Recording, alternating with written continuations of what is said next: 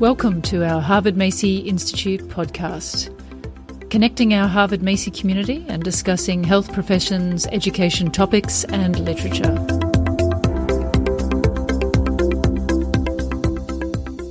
So, assessment, a word that strikes fear into the hearts of students and faculty alike. Important topic and one that we're keen to explore on today's Harvard Macy Institute podcast. I'm Victoria Brazel and I'm going to be your host today, talking about an interesting article with an expert, Lou Pangaro. Many of those in medical education will know Lou Pangaro. He's a professor and chair of the Department of Medicine at the Uniformed Services University in Bethesda, Maryland. And just a short little editorial note here and disclaimer that Dr. Pangaro's opinions are his own and don't represent those of the Uniformed Services University of the Health Sciences or the Department of Defense. He's a board-certified internist and also in endocrinology and metabolism. And his scholarly work has really been a lot about assessment, including the famous RHYME scheme that we might discuss later on in the podcast. How are you, Lou? I'm fine, Victoria. Thanks very much. Excellent. Well, just as our listeners know, we feature an article that's related to one of our courses, and obviously the March 2020 Systems Approach to Assessment in the Health Professions is coming up in Boston. And we're going to feature a paper that's in one of the Journal Club sessions for that course. And this is a paper titled, "What's Next? Developing Systems of Assessment for Educational Settings." And this is a commentary by John Norsini in last July's Academic Medicine. So just by way of background to this paper, it's a short piece and it really sort of starts by highlighting that often our discussions about assessment are dominated by methods and techniques and sometimes with reference to underpinning theories. But John really then sets the scene for systems of assessment, discusses ideas about programmatic assessment that have arisen from other authors as well. And then he outlines 4 areas that he thinks are ripe for further discussion: things related to summative assessment, things related to formative assessment, thinking about assessment beyond the individual, and finally thinking about this concept of complex adaptive systems and assessment. So we're going to explore that today.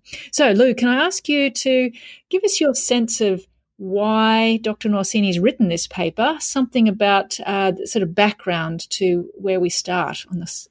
Throughout the world, there is a growing sense that medical education has to support healthcare systems and meet the needs of populations, and therefore that the educational process, including curriculum and evaluation of medical students, is not simply ad hoc for each medical school. And John's paper fits in that general category of accountability. How do we know that the medical education process, that either for medical students or for residents, registrars in graduate medical education, that's our American term, are meeting the needs of society? So there have been great movements in the last 20 years for making the process of determining readiness for independent practice, competence, whatever you want to call it, much more accountable and publicly accountable. This has placed an emphasis on what is now called competency-based education, in which the actual definition of competence is not what's critical, but the notion that there is some standard of competence which is publicly defensible and publicly met. It's become apparent that you can't just take the observations of individual teachers or the performance on multiple choice tests. Okay, so you've really focused just here on accountability and what the public is demanding of us. You're saying clearly the so-called old concepts like assessment and reliability of individual strategies for undertaking these assessments is a good thing. But you're saying, and I think Dr. Norsini's saying, that we need to think about how these strategies are interconnected. Yes, certainly. And John uses the word system. And the general sense of that word system, and certainly in our Harvard Macy course, is meant to be a process which achieves something that cannot be achieved by the individual parts. It's probably worthwhile, just for our listeners, of distinguishing this from a program of assessment in which you have a multidimensional approach to assessing competence. You have a framework based on, say, knowledge, skills, or attitude. It's not sufficient to have multiple dimensions, each measured by multiple methods. That would be a comprehensive program of assessment. But a true system of assessment deals with a multi-level structure on how the gathering of assessments, whether formative or summative, are supported, resourced by the institution, how the flow of information from one part of the curriculum early to late, or horizontally from medicine to surgery to pediatrics to the emergency department, how information flows and how that is supported and resourced by the information. Yeah, and this is interesting. So this is a call for, as you say, across the continuum of medical learning, or indeed other health professions learning, and also across the breadth of domains that we're talking about. And I guess one of the barriers inherent in this kind of description is these are often different people and different institutions who are responsible for some of this work, and they don't do the sharing. I've heard you use the word sharing a couple of times. Yes, that's exactly right. And so far, a lot has been accomplished through regulation, through the strong forces telling medical schools, at least here in the States, and graduate medical education programs what they must do. It takes a lot longer to change cultures in getting individual faculty members across many hospitals, many institutions, many departments on the same page. So why don't we turn our attention now to these 4 areas that Dr. Norsini says need work. And the first of those is summative assessment, which in many ways is almost the easiest conceptually, because this is what a lot of people think of when they think about tests and assessments, an assessment of learning. And yet, you know, despite advances in the field, we're still seeing a lot of this kind of work that's dominated by recall. And this is in an era when you can pretty much find anything on your phone. What do you think should happen in summative assessment, Lou? How much assessment, again, he means measurement, is really needed? We don't fully know the answer to this question. This will take a lot of research to answer. And the question should be, how much is enough? How much is too much?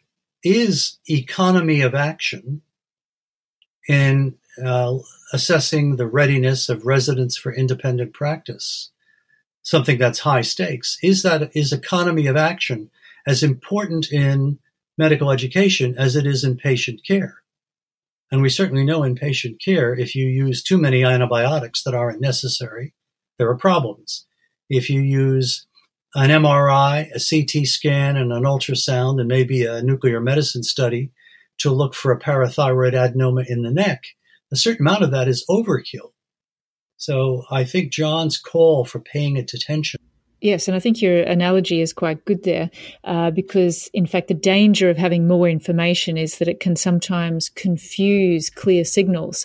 And I think it really sharply puts the focus on about the systems concept. And that's quite different to just saying we've got a very reliable assessment tool, which is obviously related to the sampling and the number of assessments, versus we have got a valid assessment process that Dove has all these integrated parts to it. Is that, am I on the money here?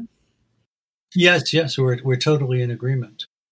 And the difficulty with that is that those tests are often, those quantified measurements, they're very expensive and they can't be used in a formative day-to-day way. Much of my own work has focused on what we call descriptive assessment. We don't like the word subjective. Yeah, and this is probably a nice segue into thinking about John's next topic, which is formative assessment. One of the opportunities for reducing that summative assessment is to have much richer and more effective and better contributing forms of formative assessment. Most clinicians who are the teachers who evaluate the student's performance in the clinical setting don't think in terms of numbers or just in terms of scales. And there's abundant literature over decades showing when you give somebody a 15-item checklist, they tend to write a line down the form, what we call whipping the form. And there's also multiple studies that show when you have a checklist of 15 items, if you use factor analysis or some statistical method, it collapses to basically two ideas: duty and expertise. And I'm not objecting to the multiple lists on the forms, because they give the teacher, the observer, an idea what duty looks like for a medical student or an emergency medicine resident, and what expertise looks like. But we shouldn't pretend that we're actually assessing, evaluating, observing different things. It all tends to reduce to the terminology, and I'm using the language here of the ethicist Edmund Pellegrino, who spoke of professionalism as a promise of duty and a promise of expertise.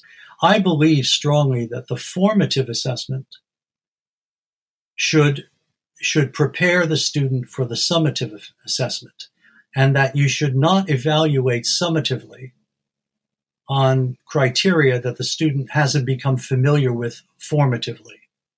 I feel very strongly about that. And John raises the question, what are the effects? I believe that is the word that he uses.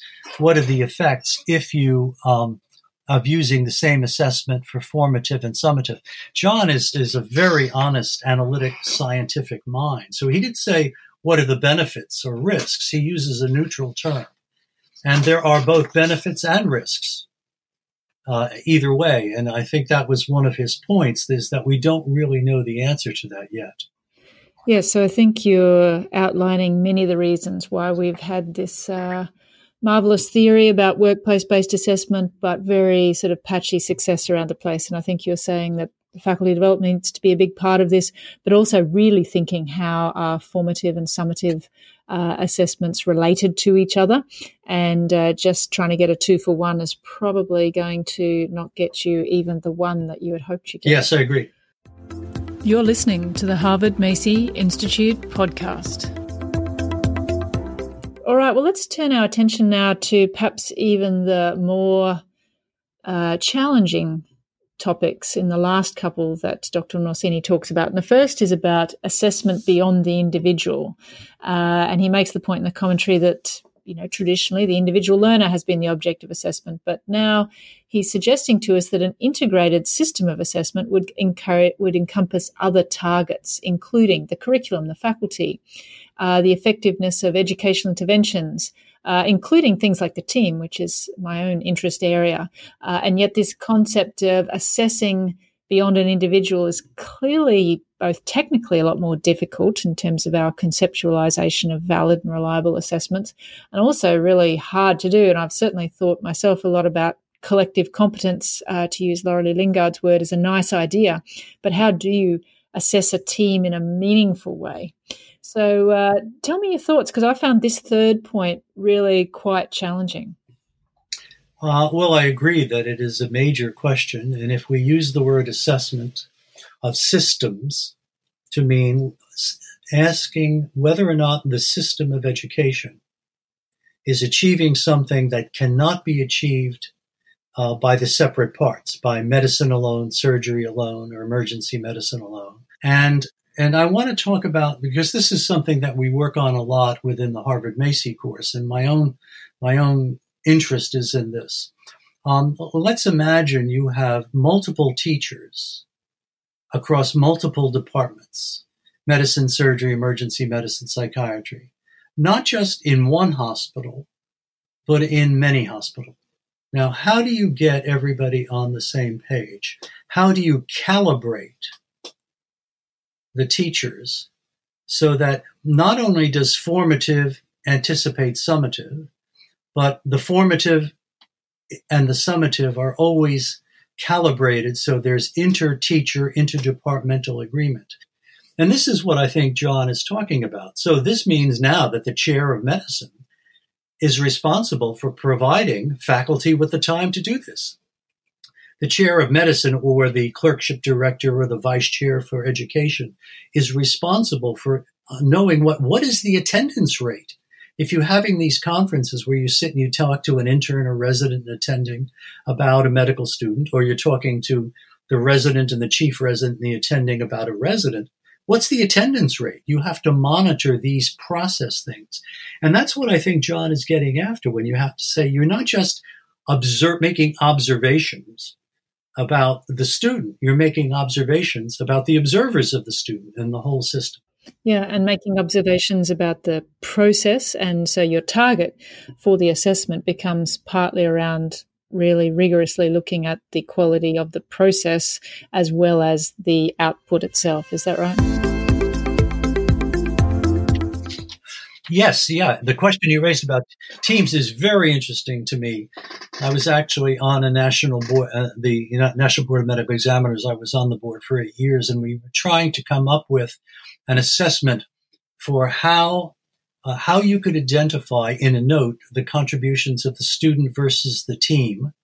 How could you identify the contribution of the student's function to the functioning of the team, when obviously that depends too on leadership? And I like Lorelei's idea that you might even want to forget about assessing the individual student and just assess the team. And that, to me, can work at the level of GME, residencies and fellowships. Medical students come and go, so it is a little bit harder to say, I only care how the student functions as part of the team. You're listening to the Harvard Macy Institute podcast. So I have to admit, I really wanted to drill down on this idea about how do we assess teams and arguably team working. So I asked a colleague of mine, Professor Sharon Micken, who is the Professor of Healthcare Innovations at Bond University on the Gold Coast, Australia, if she could tell us a little bit about some of her PhD work about how we went about assessing teams. We all know that there are some teams that work really well and others that don't. And I think that's where I started my PhD, was trying to understand why the ones that don't work well. But I guess it comes down to what I was able to find is some core processes around teamwork that are important for them to be explicit and agreed within the team. And I think there's two ways of looking at assessing teams. One is assessing those processes and getting some kind of awareness of how they do or don't work in teams. And I think the other way is a kind of a team awareness, because my experience supports that teams do know where their strengths and weaknesses lie, but often it's not safe to talk about that or even identify it. And so in situations where I did have a reasonable agreement and amount of psychological safety, I was able to get quite high levels of agreement between individual team members about their self-assessment of their team. Right. So it's almost like the best teams are the ones who know how to get better. Exactly. So, and that might even be a measure in itself. Yeah. Yeah. And you're touched on concepts like psychological safety. Again, Amy Edmondson has written a lot about that recently. And I guess that sort of calls for teamwork measures at a bit of a meta level, which is ask them what we should be measuring. I think so. Because even in my experience then of trying to find these good teams as the beginning of my PhD, I think the issue of a good team is not a static concept. Some teams are good in some things and not so good in others. And if you have a really great team, within the next week someone will leave and it will all change. Yeah, very dynamic. So our healthcare teams are dynamic. And so I think it's very difficult to get any static comparators. But maybe it's about looking at some process measures in the team or some ways of actually asking teams to identify what they would like to work on or what they would like to assess. All right. And then maybe it's worth us really thinking about the connection between our assessment of individual competence and thinking about the team performance. We have a lot of ad hoc teams in healthcare. So I guess there is some individual competence in team working that perhaps is easier to measure than the team itself. Yeah. And maybe some of those communication concepts, the ability to identify a team's goal and purpose, and the ability to provide reasonable feedback to team members, some of those might be competencies of team working that we could start to elucidate and address at an individual level. Well, why don't we then turn our attention to the last of the 4 issues that Dr. Norsini mentions. And I'm going to read out his sentence here. Finally, assessment is an essential part of the training and feedback mechanisms in the complex adaptive system of medical education. And a little bit of jargon alert there. Everything's a complex adaptive system these days. But if I read his subsequent paragraph correctly, it says that really we need to think broadly about how are things interrelated. Can we get data and information about assessment from the system itself, including the health service that might be useful here? So, what do you think about this interface? Well, as always, John is usually a decade ahead of me and probably a lot of other people too in his thinking. How does the medical education system adopt to local public needs? If we begin from the initial premise that we serve the needs of the public, and that while some things, can you talk to a patient with respect and privacy? Can you characterize a chief complaint? Can you come up with a differential? Those things have always been true and will be. Some of the content of what we deal with changes. So does the medical school itself show how it is adapting to the needs of the public? So what I think John is saying here, if you have a complex adaptive system, you have to say, is the medical school curriculum adequate to the year 2030 or to year 2040? But these changes, not just in content, but in how medicine and practice, because the future is unknown, is where I think John's prescient question takes us. So I put this same question to Martin Pusick, another member of our Harvard Macy community. Martin is a paediatric emergency physician on faculty at the Boston Children's Hospital and until recently the director of the Division of Learning Analytics at NYU, so well placed to talk about this topic. So the first question that I put to Martin was, does he think we should think differently or indeed the same about assessment in these complex adaptive systems? I think the hallmark of complex adaptive systems is that they're self-organizing. Think of the internet and the way it assesses what a good site is.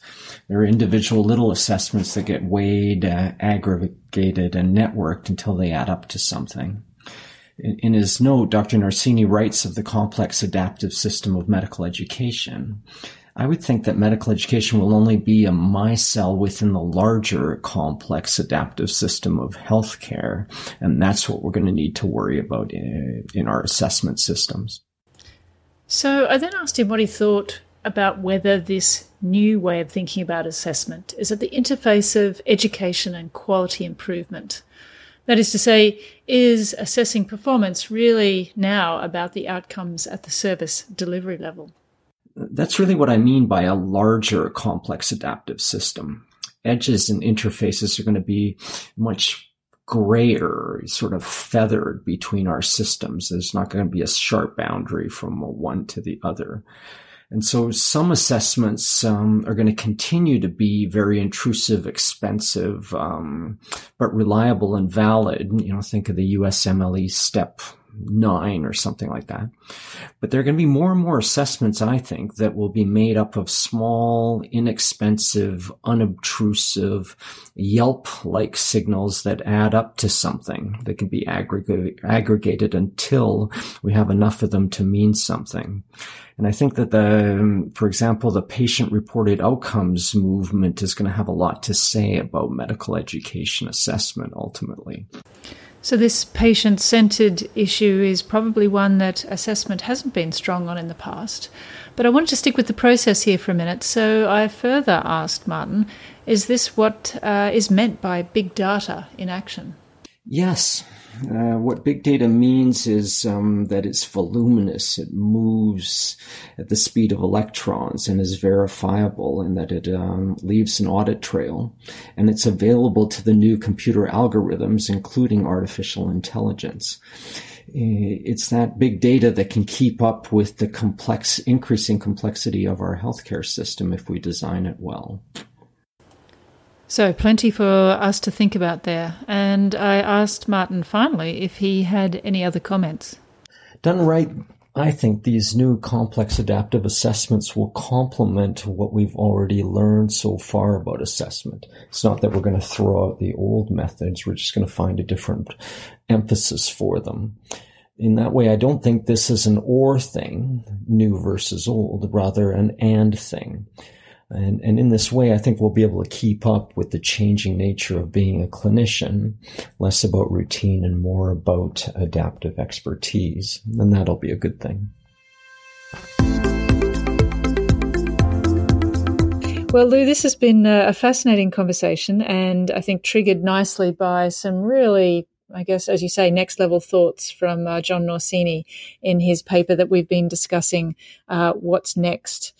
So can I thank you very much for your time here now, and I'm just going to see if there's any other sort of final thoughts you had or calls to action for our Harvard Macy listeners. Just that they are the instruments of change. They're the ones who take the ideas from different places. That's what a lot of what Liz Armstrong has done at Harvard Macy over the years. Take ideas from the business school, from IT, from engineering, put it together with medical education ideas and create new ways of looking at things. And the people who go to the Harvard Macy course or who go to the international meetings, they are the agents of change. They have to have the confidence that although it is a slow process, it does eventually change practice. So we've been talking about John Norsini's article in Academic Medicine last year titled What's Next? Developing Systems of Assessment for Educational Settings. I'm Victoria Brazel, signing off for the Harvard Macy Institute podcast.